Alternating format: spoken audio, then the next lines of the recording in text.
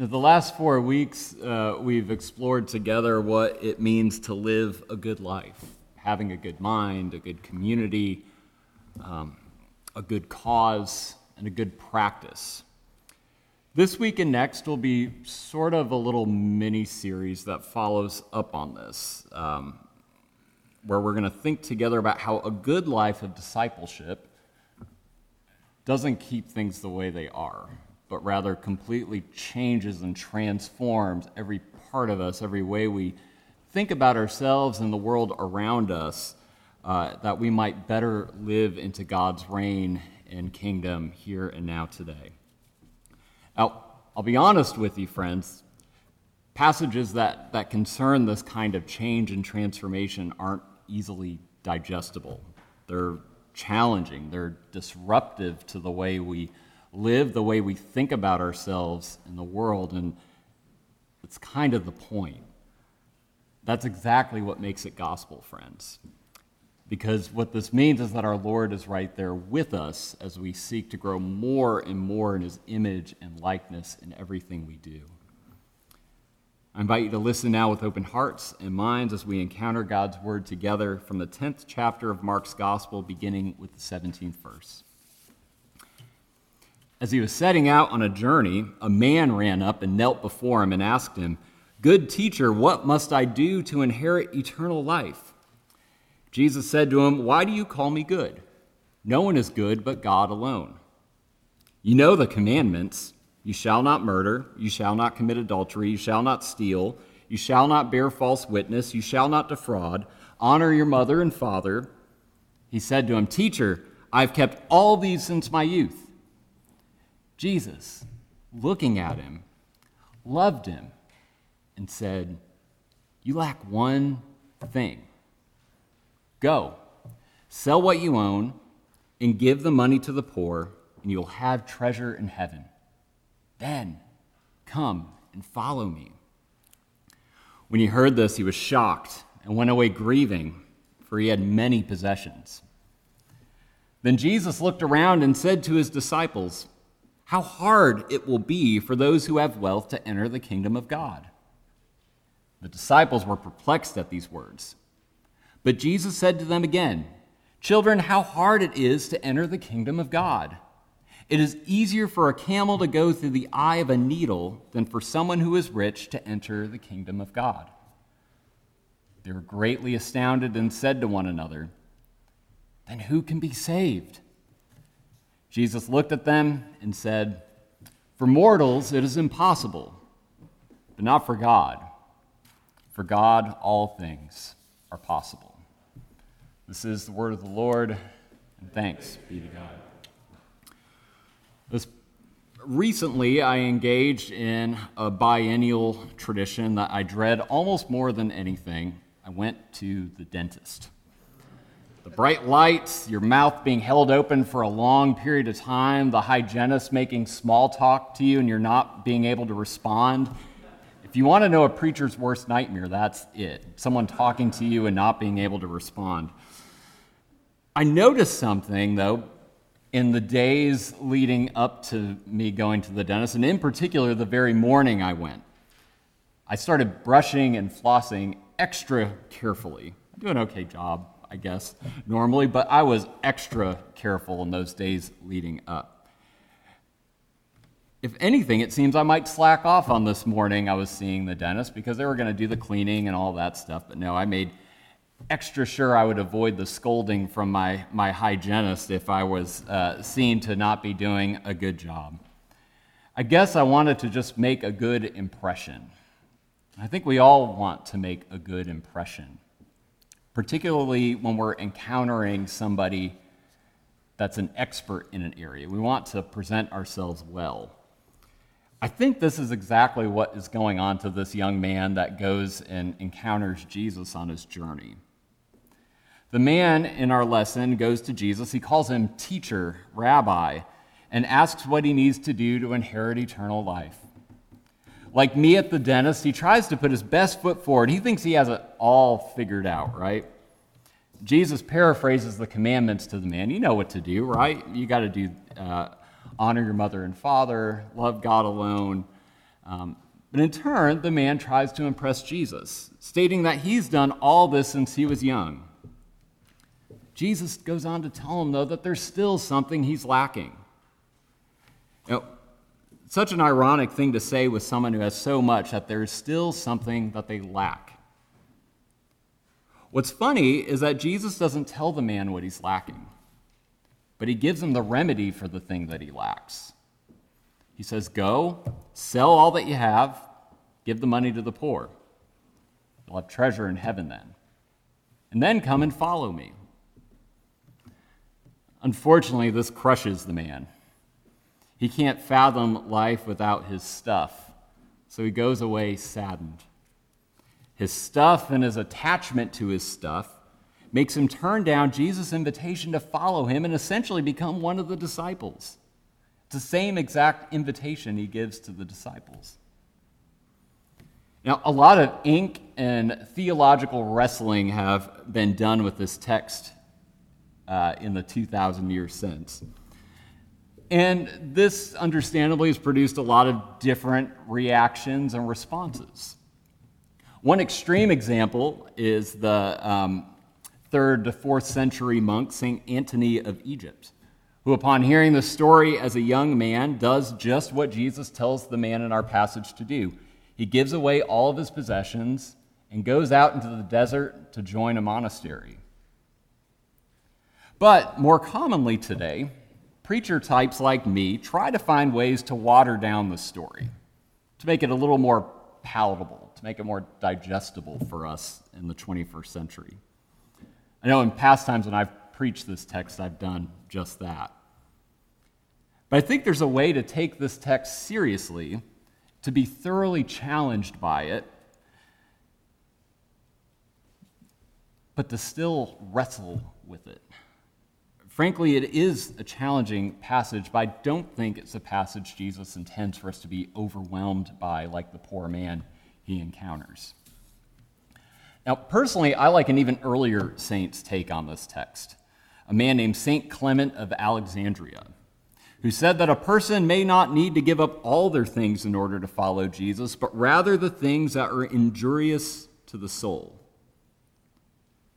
Instead of getting rid of all of your things, what Clement says and calls us to do is to find ways to practice detachment from our things, that we might, in turn, attach ourselves more deeply to God, to Christ. Instead of an all or nothing mentality, this calls us to practice intentionality, to be intentional with our things, with our act of owning and consuming things. To remember that we are not our things, that we're not our stuff. We're not the car that we drive or the size of our home or our bank accounts. We're first and foremost children of God. The man Jesus meets couldn't detach himself from his things. He had trouble seeing Jesus. He had trouble hearing the invitation. I'm willing to guess that we might all find ourselves in this man's shoes, challenged, confronted by our very stuff. Now, most of us likely don't consider ourselves wealthy. Now, how could we when there's always someone with more stuff than us on TV? We tend to equate wealth with the billionaires that are, trying to outdo one another in the go into space and whatnot. But wealth is always comparative. Writer H.L. Mencken once quipped that wealth is any income that is at least $100 more than one's wife's sister's husband. Think about that. I think what's clear, though, is that by global standards, we could probably all say that we're wealthy. About half of the world's population lives on less than $2.50 a day. About 80% of the people in the world live on less than $10 a day. Like the rich man in our reading today, we all have stuff. We like our stuff. Probably wish we had more of it. I know I do sometimes. It seems to me that Jesus' command to the rich man is a fitting one for us to wrestle with. Now, like the rich man, if Jesus were to tell us to give away all of our stuff, I think we too would be saddened. I know I would. The reality of this man, a reality that 21st century Americans can identify with, though, is summed up by author Chuck Palahniuk when he says that the stuff you own ends up owning you. Our stuff, our income, our wealth, the things we cling to so often for security can end up owning us. When this happens, we become defined by these things, by the car we drive, our income, to put it simply, defined by our stuff. Maybe this is what Jesus is getting at when he says that there's still one thing you lack. This is the thing he's lacking. What he's defined by. Not by his stuff, but as a child of God, a beloved child of God.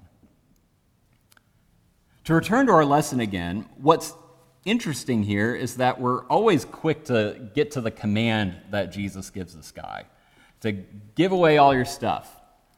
We often overlook that he doesn't just command the guy to give away his stuff, he gives an invitation.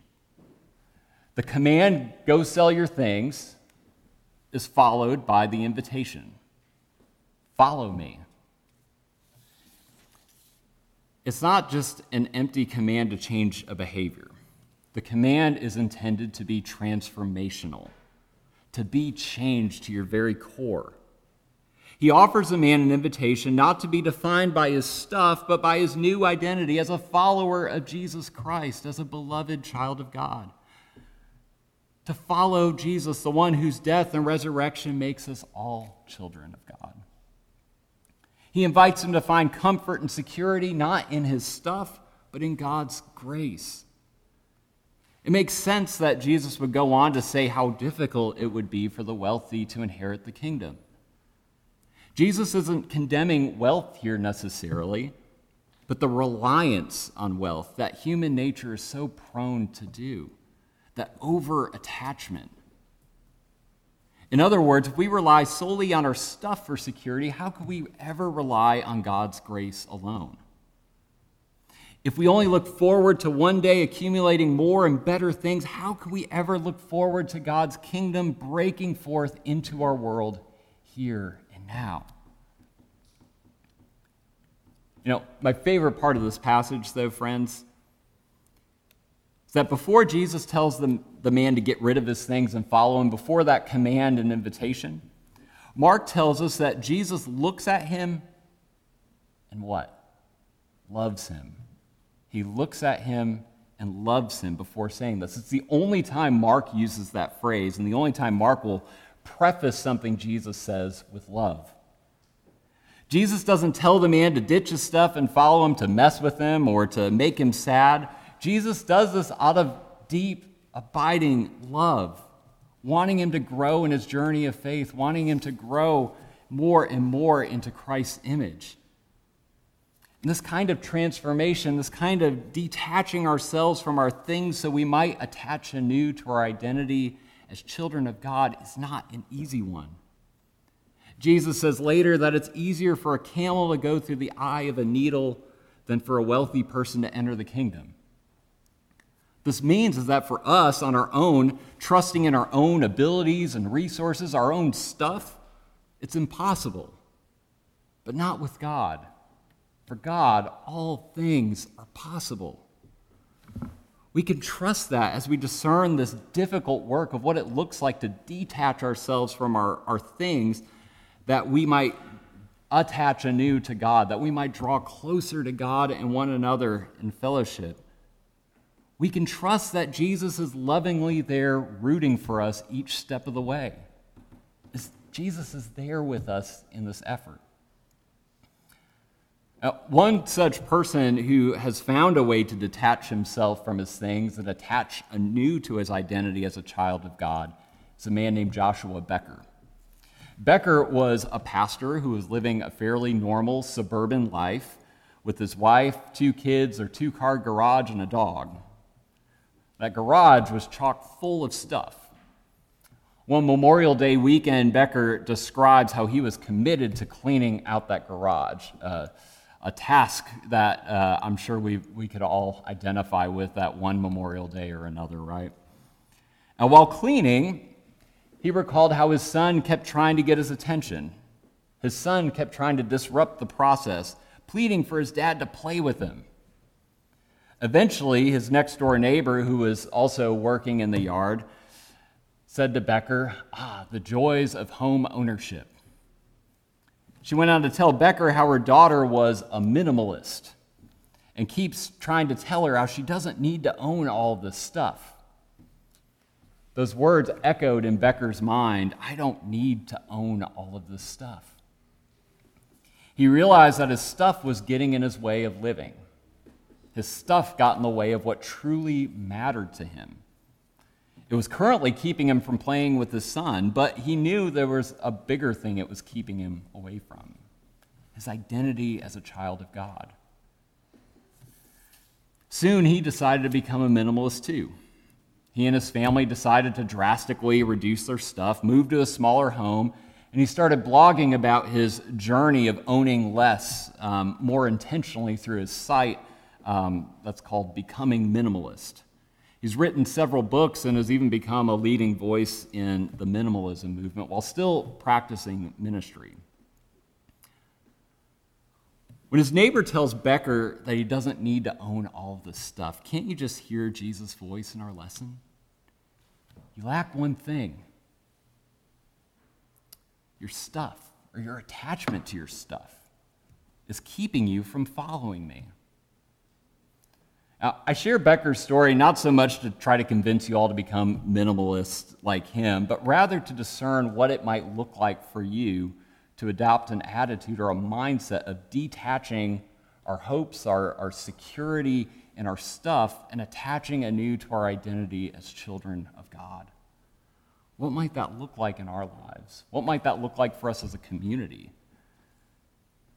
Now, as I said before, friends, this isn't easy stuff. It's difficult, it's challenging, it's disruptive. But as we go on this journey, as we seek to find ways to attach anew to our identity as children of God, to seek comfort and security in that identity alone, may we remember that Jesus loves us, that Jesus is there lovingly rooting us along this journey as we grow more and more in his image, trusting that our Lord loves us and our Lord never leaves us alone.